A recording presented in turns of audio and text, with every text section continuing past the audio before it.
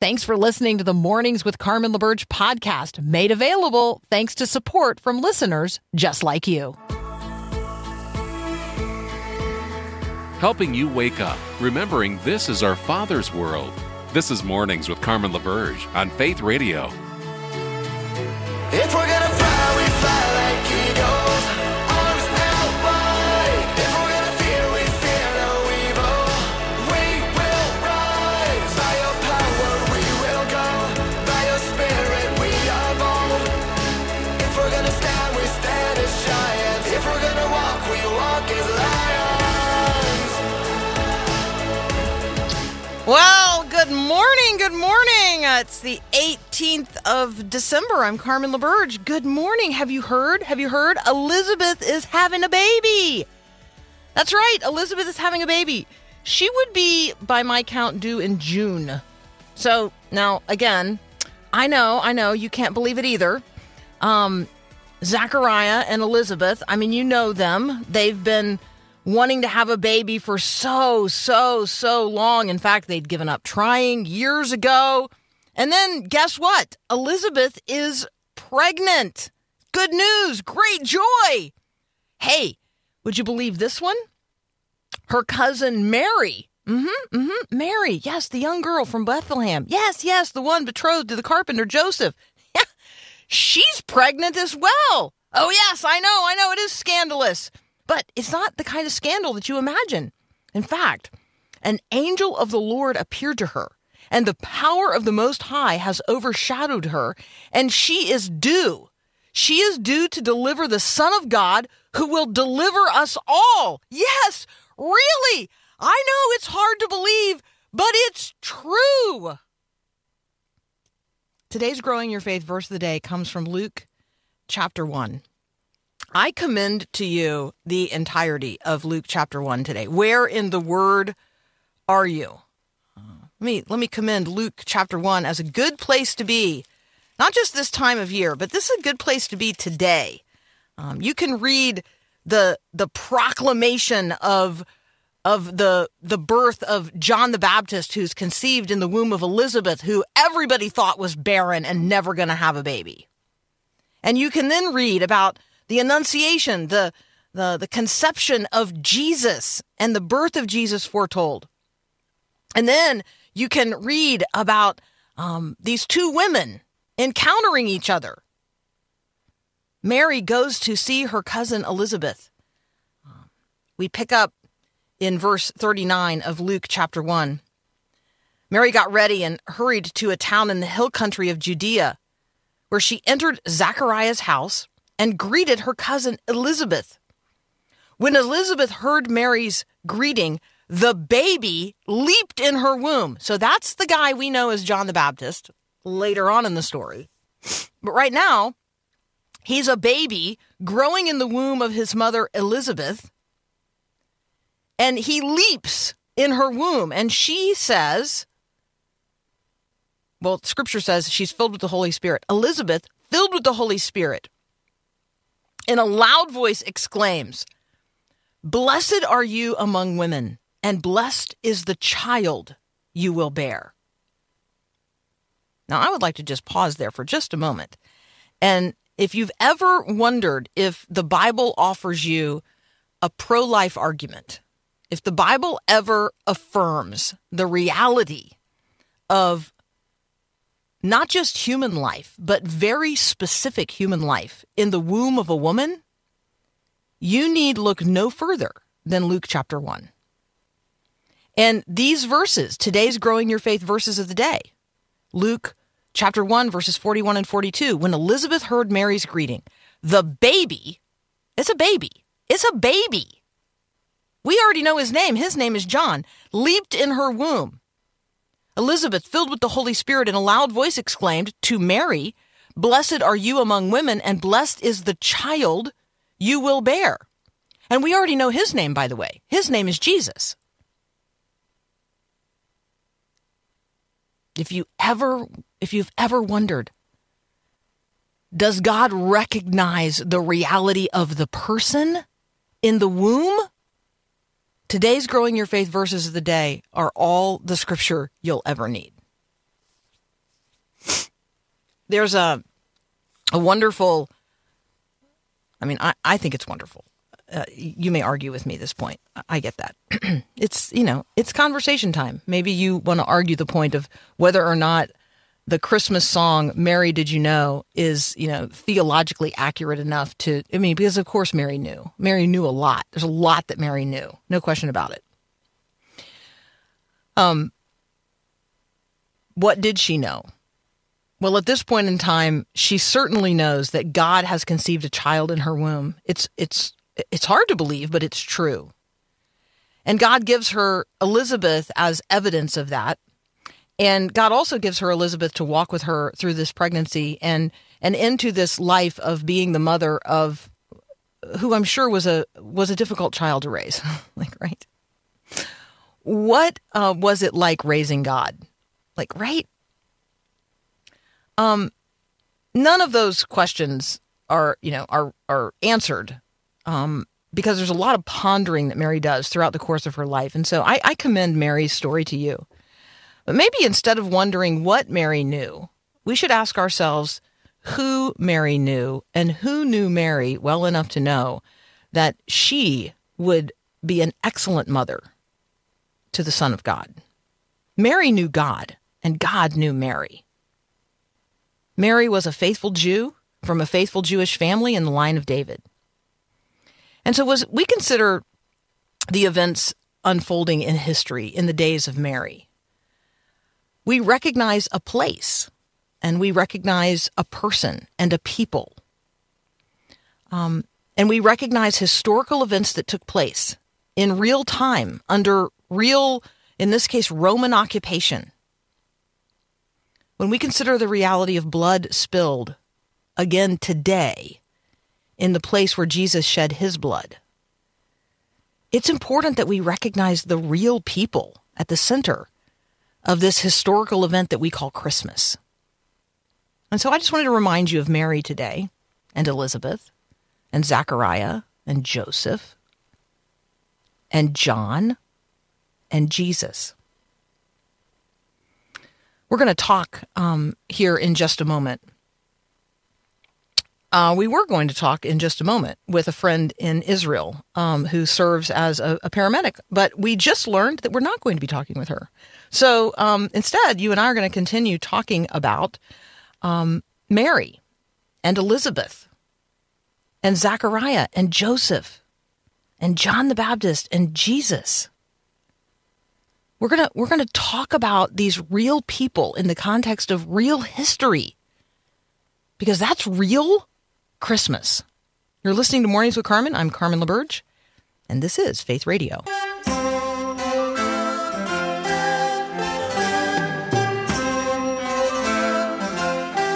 right, well, on this 18th of December, 2023, what you got planned? What you doing? What's happening in your life? Text line is open, 877-933-2484. Love to hear from you this morning, what you've been up to, what you got going on, what you've got planned. Just a little check-in with me. I'd appreciate that, 877-933-2484. So, as you know, I was away last week. Paul Perot, so grateful for you taking care of things and having conversations with the people. Oh, you're welcome. Again, I return the ship to you only with a few minor dents. It's good. It's good. I didn't worry 1 minute. I had a wonderful time. Well, I had a wonderful time. When they say that the Disney World is the most magical place on earth, I think they used to call it the happiest place on earth, but I think they have changed that. At least the big sign says it's the most magical place on earth. So that was interesting to me. I would say that I saw a lot of unhappy people. And that's not to say that it's not the happiest place on earth, but I will say there's a lot of unhappy people in the supposedly happiest place on earth, which is probably a good indicator to all of us that happiness is not the ultimate goal. And happiness is not an experience that is devoid of pain, of suffering, of crying, of angst, of exhaustion, of weather, of waiting. Yeah. Did I mention frustration?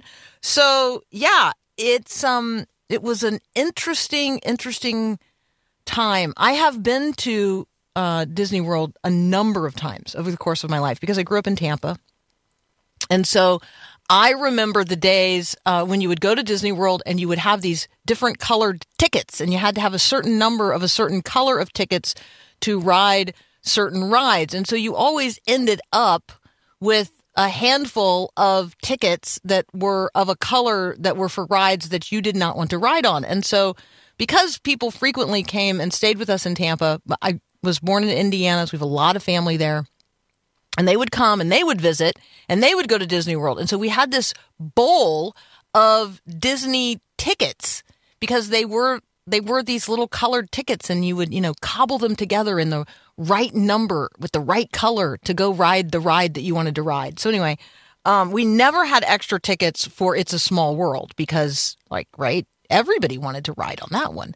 So I don't really remember the rides that we always had extra tickets for, extra colors of extra tickets. And clearly we don't have those anymore because now, man, it's a totally different experience than it was when I was a kid. And there's obviously now multiple parks, and we didn't do them all. And I didn't even do all of the ones that others did. In the 4 days that we did parks, we walked 30 miles. And so that tells you that you need to do a little working out, a little working out, little walk workout before you go. Like, you should not just head to, a 4-day park hop unless you're ready to walk 30 miles in 4 days. I'm just saying that should be your workout in advance plan for going on that kind of adventure. There you go. Let's see. Rick says, this is my morning so far. Well, hello. Good morning, Rick. We're appreciative of that. Novia says that today is her son's 13th birthday. Well, happy birthday. That's fun. Fun way to celebrate. All right. Is this the same son that's in 4th grade? All right. I don't know. If it's the same son that's still in 4th grade, or maybe was in 4th grade doing virtual school, maybe now like in 6th or 7th grade. Well, there you go. Aha. Let's see. Wish you would have known you were going to Disney. Yeah. Well, there you go. Oh my goodness. Rick's son drives the Kilimanjaro Safari. Well, I rode on the Kilimanjaro Safari at Animal Kingdom. And so, yes, clearly want to know more about all of that. Yes, I have all kinds of offers of could have hooked you up with. Yes, I got after I started posting a few pictures about my trip, then other people came forward and were like, hey, we have this hookup at Disney and we have this hookup. And let me just say that Carmen experienced Disney with the hoi polloi, with the people that didn't get any kind of special treatment or fast passes and just chose to stand in line with everybody else. It was quite an experience, and our grandkids learned a lot standing in line with everyone else. So let's see. Let's talk a little bit more about the experience of Mary and Elizabeth. So if you have not read Luke chapter 1 recently, let me just say that, well, I learned some things recently about places and spaces where this passage of Scripture is publicly read. So there is this thing called the candlelight procession that takes place at Epcot. And it's I don't know if it's every night, but it was certainly every night while we were there. So maybe it's every night in December. And they read. I mean, it is choirs, and and it's orchestral music, and it's candlelight, and they read the proclamation of the Christ. They read not just Luke chapter 1, but they read portions of Matthew. There is this proclamation of Jesus, and I was kind of surprised by that, and don't mind telling you. And I was thrilled. And I was delighted that so many people were packed in at quite a late hour. It was just before the fireworks. And I mean, people aren't just filling this amphitheater, but, we're like 20 people deep outside of it. And listening with rapt attention to the proclamation of the gospel, the story of the Christ child. God wrapped in human flesh, delivered into human experience in order that in Christ God might save us. It was extraordinary. So I don't mind telling you that hearing Luke chapter 1 read publicly, at Epcot this past week, that was a delight. That delighted my heart. Luke chapter 1 is also the very first thing that was ever spoken over the radio. Did you know that? That might be something that passed your attention. Let me find my notes on this really quick, because I was surprised to learn this, and I was not aware. So back in the days when there was only telegraphy, there was only the ability to communicate over little tick, tick, tick, tick, tick, tick, tick, tick, tick. That's probably not what it sounds like, but you get the idea, right? Like over the telegraph, they had to put those dots and dashes together, and so. Then there is the development of the radio, but they didn't really have a good way.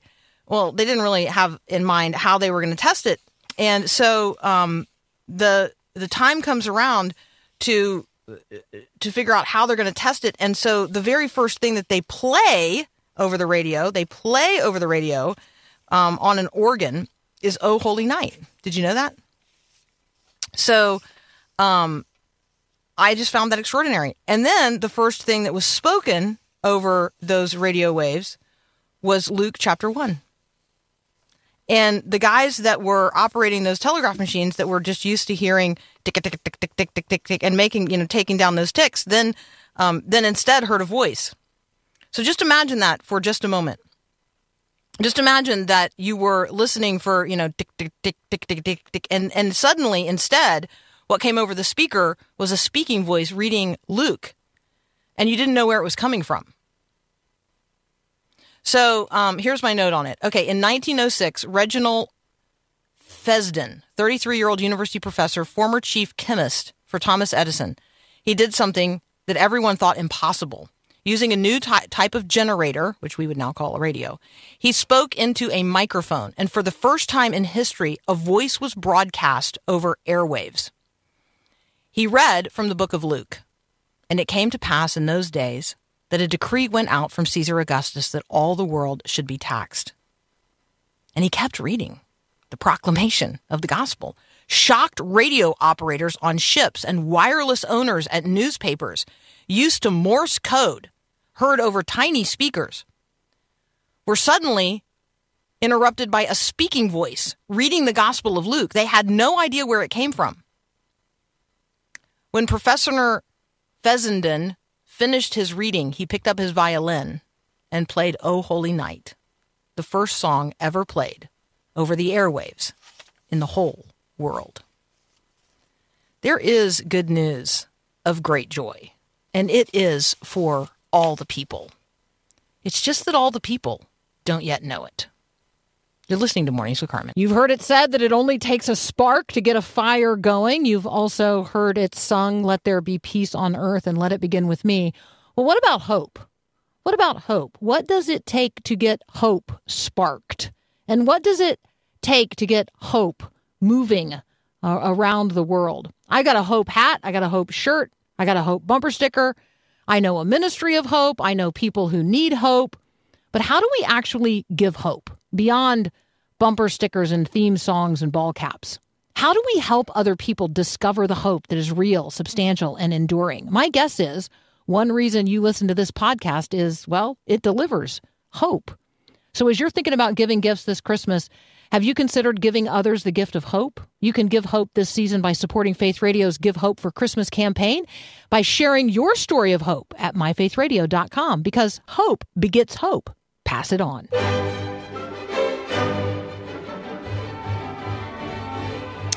Well, I do love you, and I appreciate your willingness to jump on the text line with me this morning. So thank you so much to those of you who are jumping in on the conversation. You can do so as well. 877-933-2484. Text line is open. Cecile says, "Good morning. Excited to listen this morning, rejoicing in this scripture. Grateful to love and serve a God who delights in my welfare." So Cecile is in the Word of God this morning. She's in Psalm 35, verses 27 and 28.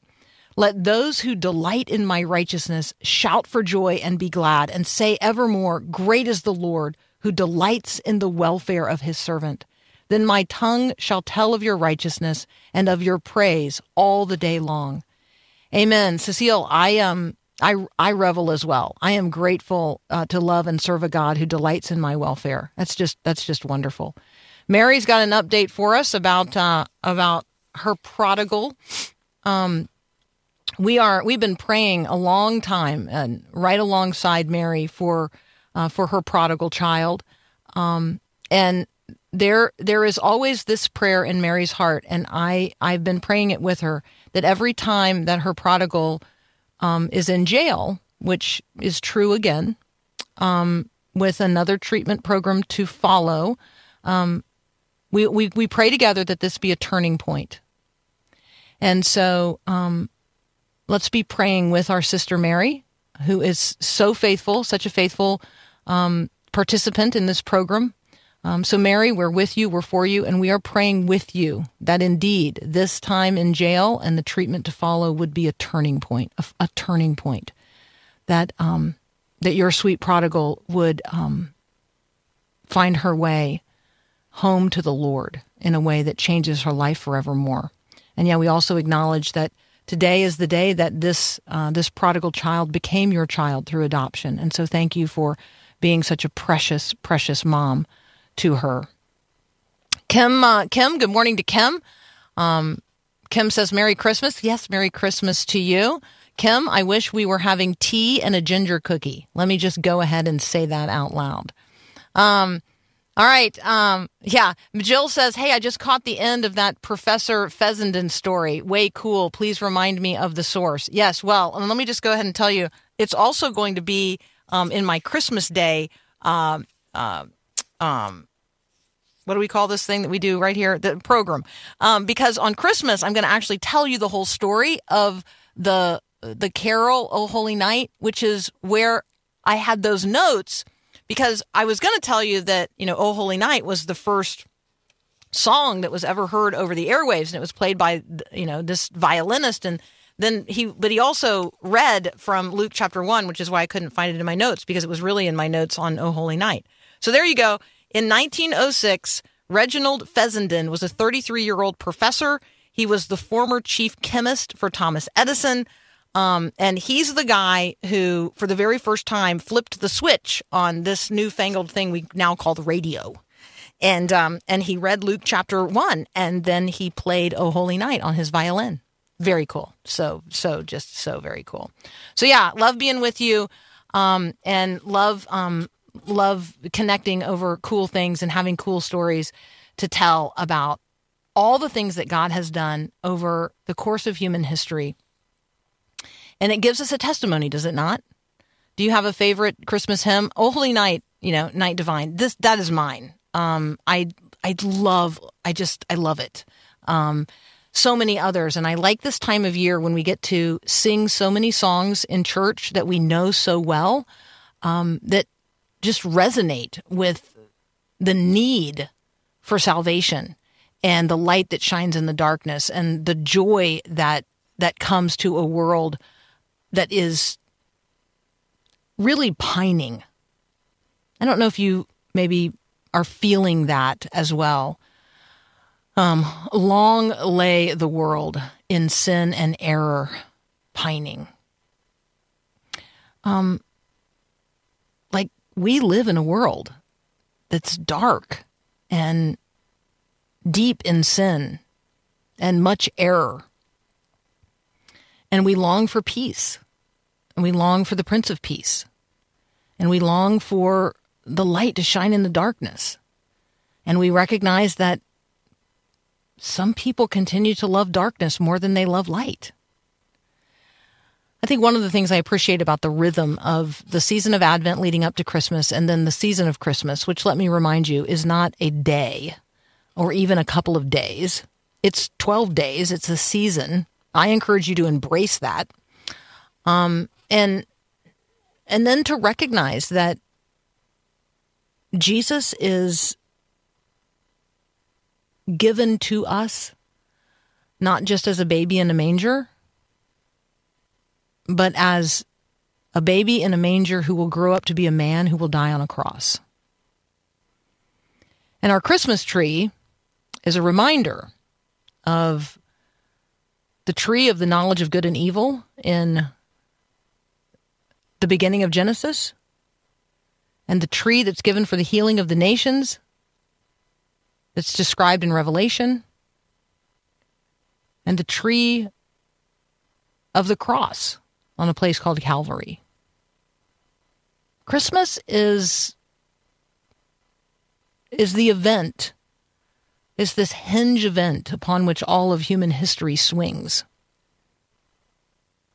The God of it all took on human flesh and condescended into human reality. He wrapped himself up that he might be poured out for the forgiveness of our sins.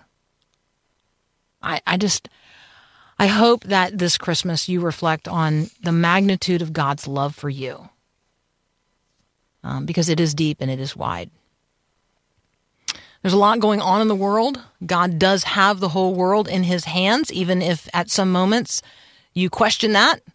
God's got this. Our friend Daniel Bennett is going to join us next. We're going to bring the mind of Christ to bear on some of the headline news of the day. Several of you actually sent me emails over the past week asking that we talk about what's going on with World Vision, so we're going to start there. We're also going to discuss a case that the Supreme Court has agreed to take up. So since the Supreme Court overturned Roe v. Wade in June of 2022, making it possible for states to either allow or ban abortion, there's been a lot of focus on, quote, what's called medication abortion or chemical abortion or pharmaceutical abortion. It's also just known as the abortion pill.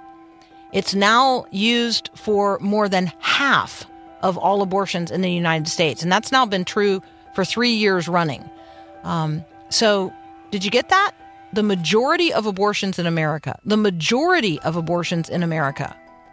are do-it-yourself at home with no doctor's visit.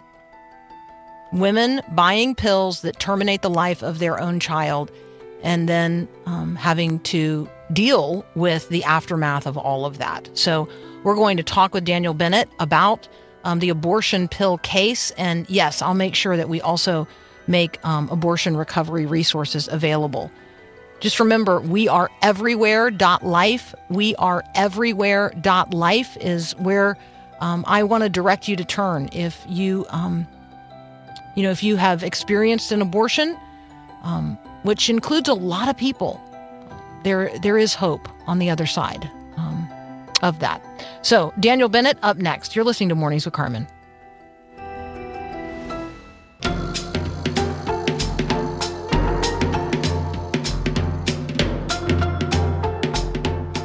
All right, our friend Daniel Bennett is back from John Brown University and the Uneasy Citizenship blog, forthcoming book. Good morning, Daniel. Good morning, Carmen. Okay, Bostock. Some of us have slept since then. So could you remind us what was the Bostock decision by the U.S. Supreme Court, and then why are we talking about it again today? So this was a case back in 2020 in the midst of the pandemic. Your listeners would be forgiven if this kind of went over or slipped off their radar. But this was a really important case concerning employment law, but also the role of sexual orientation and gender identity in civil rights regulations. So basically the case decided that a private business or a public business, a government business, government agency cannot fire someone with the prevailing reason that that person is in a same-sex relationship or is transgendered. And in writing the decision, Justice Neil Gorsuch, who was appointed to the Supreme Court by President Trump, is generally seen as one of the more conservative justices, wrote a decision that seemed to make an originalist reading, which is a conservative reading and is in the conservative case for saying that the 1964 Civil Rights Act actually also includes sexual orientation and gender identity even if that language is not found in the Civil Rights Act. So it's an interesting legal decision. I digress a little bit. The bigger implication is, what does this mean for private businesses, particularly faith-based businesses, as well as nonprofits and, say, colleges and universities with religious underpinnings who want to maintain some degree of freedom in their hiring and firing decisions? And we're still teasing that out a few years later. It's going to take some time. What do you have a forecast for us? Do you have a sense of what it means? Do you have a sense of how organizations are preparing? Yeah. No, I think that the biggest thing organizations are doing right now, particularly religious institutions, and this doesn't count churches, by the way. Churches are almost certainly going to be exempt from these types of rules, as they have been for quite some time. But if you work at a religious nonprofit or even a private business where there is a faith-based element to it, like, say, Masterpiece Cake Shop in Colorado, for example, I think the best thing they can be doing is being really deliberate and consistent in their stating their religious mission. Mm-hmm. So there's some other conflicting Supreme Court decisions out there that allow employers a lot of leeway under what's called the ministerial exception to hiring. And so if you're a religious institution and you consider your employees part or at least essential to advancing that religious mission for your institution, the courts have been pretty lenient in saying, yeah, okay, they should have more flexibility in terms of who they hire and who they fire. But if you're a private business and you've only made passing references, lip service to your religious mission, and then cite it when it becomes a legal problem, I think that's a more difficult and tenuous position to take. I think it's much more, I guess it's a lot easier and better, I think, for a legal standpoint to be forthright about these things, about why what your religious mission is and how your employees further that. I think that your language is really good, just in terms about our being overt. Like, let's be overt in our religious mission, in our language, and then let's be consistent in living into that. I think, well, first of all, those are probably just good. It's good counsel for us as Christians in all areas of life. The Supreme Court is putting together its agenda, and questions about the abortion pill is, that conversation is going to be in front of the court. Tell us, maybe give us a timeline here, a sense of things, and tell us where we are and where you think we're headed. So it takes usually several months at least from the time the Supreme Court announces it'll be hearing a case to when it actually hears it. You can correct me if I'm wrong. I believe this case is being heard in this current term, and it's going to be heard early or later in the spring. Is that correct? Yes, that's when it's slated. Okay. That's correct. Yep. Yeah, good. Okay, so a case of this magnitude won't be decided probably until the very end of the term, which is going to be late June. So we have some time to try to look into the details of this, try to suss it out, watch the oral arguments, and read the tea leaves of sorts. And this case is interesting, Carmen, in the sense that on the one hand, of course, substantively, this is an abortion case, right? And this is the first big abortion case that we've had since the Dobbs decision a couple of years ago, almost.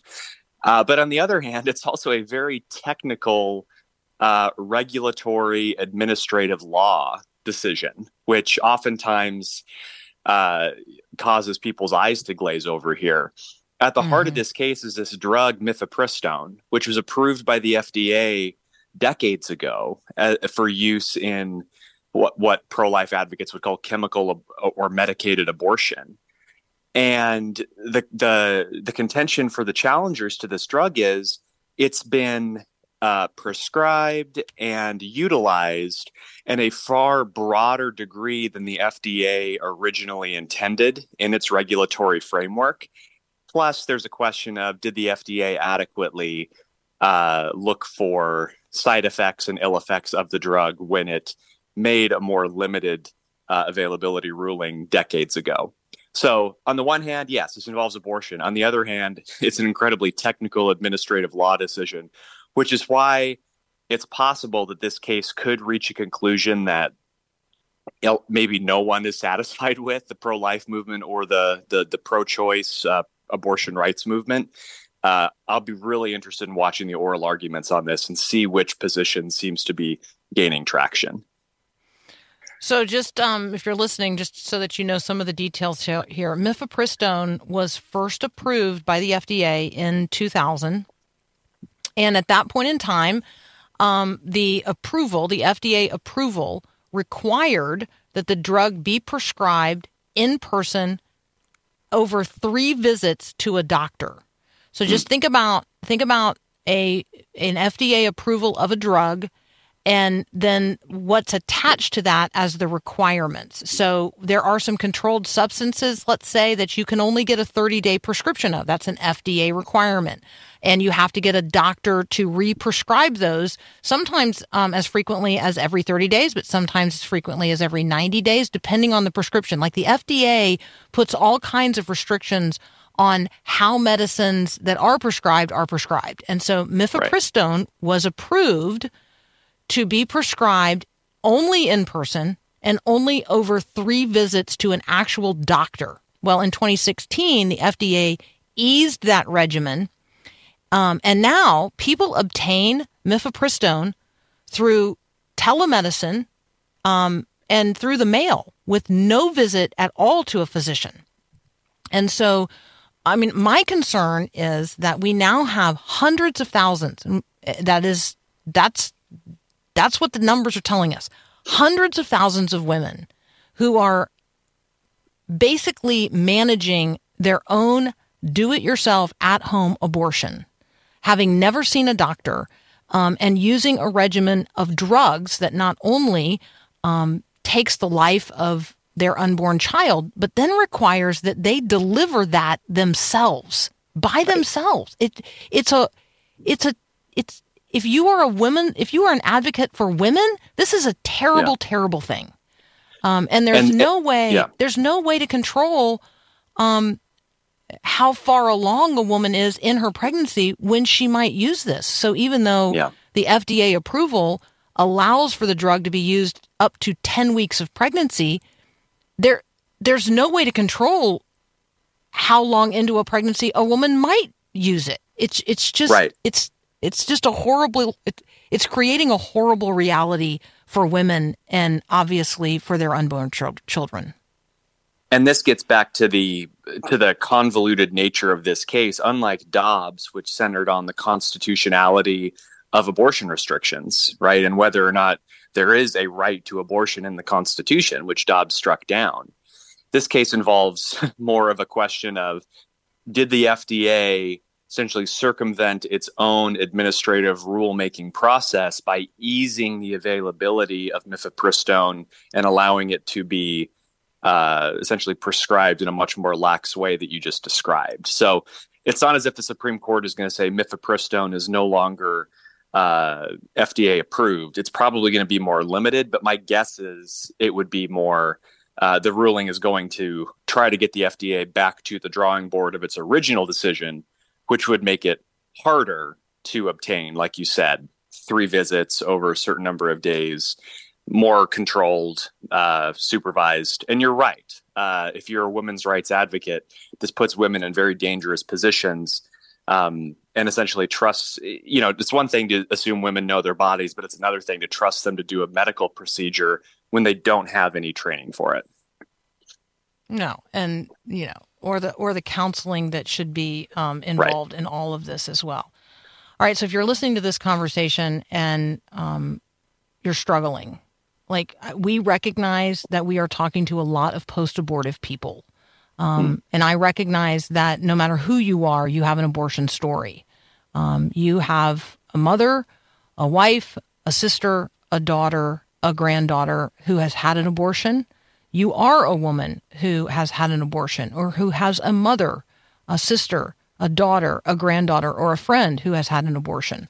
We recognize that. I recognize that every single one of us has an abortion story. We are everywhere. That's the name of an organization that I would direct you to for some excellent resources. We are everywhere.life. We are everywhere.life. Kay Kiefer, who heads up the organization, is a friend of this show. She's been on here a couple of times. She listens regularly. So good morning, Fargo. We are everywhere.life. Wonderful resources for you. There's also a video series called Surrendering the Secret. You can find that at surrenderingthesecret.com. Again, if the conversation about abortion this morning has just led you to recognize you have some grief and some unresolved challenges related to your own abortion story, we just encourage you to get the resources, avail yourself of the resources that are certainly available. You're listening to Mornings with Carmen. We'll continue our conversation with our friend Daniel Bennett in just a moment. If you're a new listener, we want to officially welcome you with a free welcome pack gift. Request yours today at myfaithradio.com.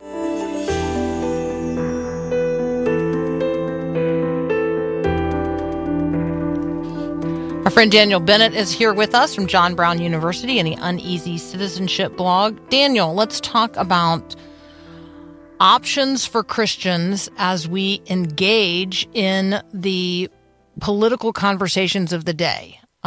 This is not you and I talking about particular parties or particular political issues.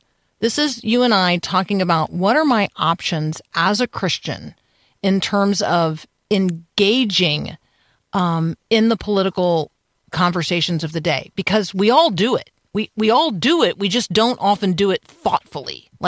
So can you help me understand what my options are as a Christian? Yeah, certainly. I think the temptation for a lot of us, and I put myself in this basket sometimes, more often than not, is to essentially withdraw, retreat, not in a surrendering way, but almost saying, this makes me uncomfortable. I don't really want to talk about this, even in person with a friend or with a neighbor or with someone sitting next to me in church. I don't like confrontation or conflict, so I'm just not going to invest in this. It's easier for me to do this. I think the flip side to that is to say, I'm going to become an expert on everything that I see on social media, that I read about in the newspaper, that I hear about on the television or the radio, and attempt to align everything that I read about with a particular understanding of how my faith informs the public square. And, certainly this is something that I would, encourage people to do thoughtfully, but it can also be it can also be extremely tricky when you try to be an expert on everything. You end up being an expert on nothing. So, those are the two pendulum swingings. I think it's a lot more effective for us, particularly in our interpersonal relationships. And this is where I think your experience comes in, Carmen, is to really focus on having intentional conversations with people, not necessarily to provoke, not necessarily to change minds or to have a debate, but rather if you are having a conversation with a friend and something about politics or government comes up that implicates your faith in a real way, try to understand, right? Try to have a conversation, not for the sake of changing minds, but saying, hey, look, this is fascinating to me because I have a different perspective on this, but I want to know where you are here. I want to know where you're coming from. And this is especially true if you're talking to another believer, right? Mm-hmm. I haven't thought about it that way before. And, frankly, you could have a conversation where at the end of it, you say, well, I think you're wrong, but I very much want to understand where that is coming from. And, that's not the culture war mentality. You want to be able to win the debate and hang that on your mantelpiece. But for us as Christians, we should understand that shouldn't be our goal, right? We should be able to be in community with one another with whom we disagree and really seek to understand why people in our communities disagree with us and how we can better approach these issues in a Christ-like way. This is not relativistic. It's not downplaying the seriousness of the issues or the stakes or the truth, but it does allow us to have good, hearty and rich relationships with people with whom we might disagree. I got called a socialist in Sunday school. Sure. And I looked at the woman who, threw the barb across the room, and I said, okay, so I was recounting a parable of Jesus. So help me understand how you got from a conversation about a parable to a political and, she's likening me to, whoever the guy is in Venezuela. I was just like, I thought to myself, wow, we went from a conversation that I thought was, apolitical. We were not talking, it was not a political conversation. But that is where her heart and mind, like, obviously she was having a different conversation in her heart and mind than we were having in the room at the time. And I think that's part of this, Daniel, that I'm trying to figure out just personally. I'm trying to figure out how not, I don't want to be the person that is always bringing the challenging conversation. And yet I do find that happens, like, right. Because I'm trying to talk about things from a kingdom perspective, because I'm trying to be an ambassador of the King and the kingdom. So because I think I talk about things in a way that people are either like, what is she talking about? Which brings them to lean in, and actually then we get into a good conversation, or they're hearing through a very, very toxic filter that makes them hear everything. They hear everything as if it is political. And that's what I'm trying to navigate in real life. This is the key. I think you hit the nail on the head, and that's actually what I was going to bring up is, and this can be dangerous for us too, right? I'm talking about you and me. When we're so engaged in the issues of the day and so focused on, especially as we lead into a presidential election, right? Policy debates, who's the better candidate, who are candidates we could consider voting for, but not really. It's really tempting to hear any language through the lens of political implications, to the point where you could be sitting in church and the pastor could be recounting Jesus's telling of the parable of the Good Samaritan. And you could technically hear that through the lens of, say, maybe you heard a clip on the news of someone citing Jesus to advance a particularly progressive policy. And you say, whoa, where is my pastor coming from here? Or vice versa, right? Yeah. When the pastor could very well just be saying, Jesus said, Jesus told the Good Samaritan parable, absent from our political context today. So how we hear things and what we make of those things is super important. You said exactly what I was going to say. That's so good. That's so good. Hey, that's Daniel Bennett. Thank you so much, brother, for being with us. Let's be listening for what people are actually saying, and let's be filtering it all through the Word of God. We've got another hour together of Mornings with Carmen. You can always text me, 877-933-2484. Stay tuned. Thanks for listening to Mornings with Carmen LaBerge. Podcasts like this are available because of your support. If it's important to you to hear things that encourage your faith, click the link in the show notes to give now. And thanks.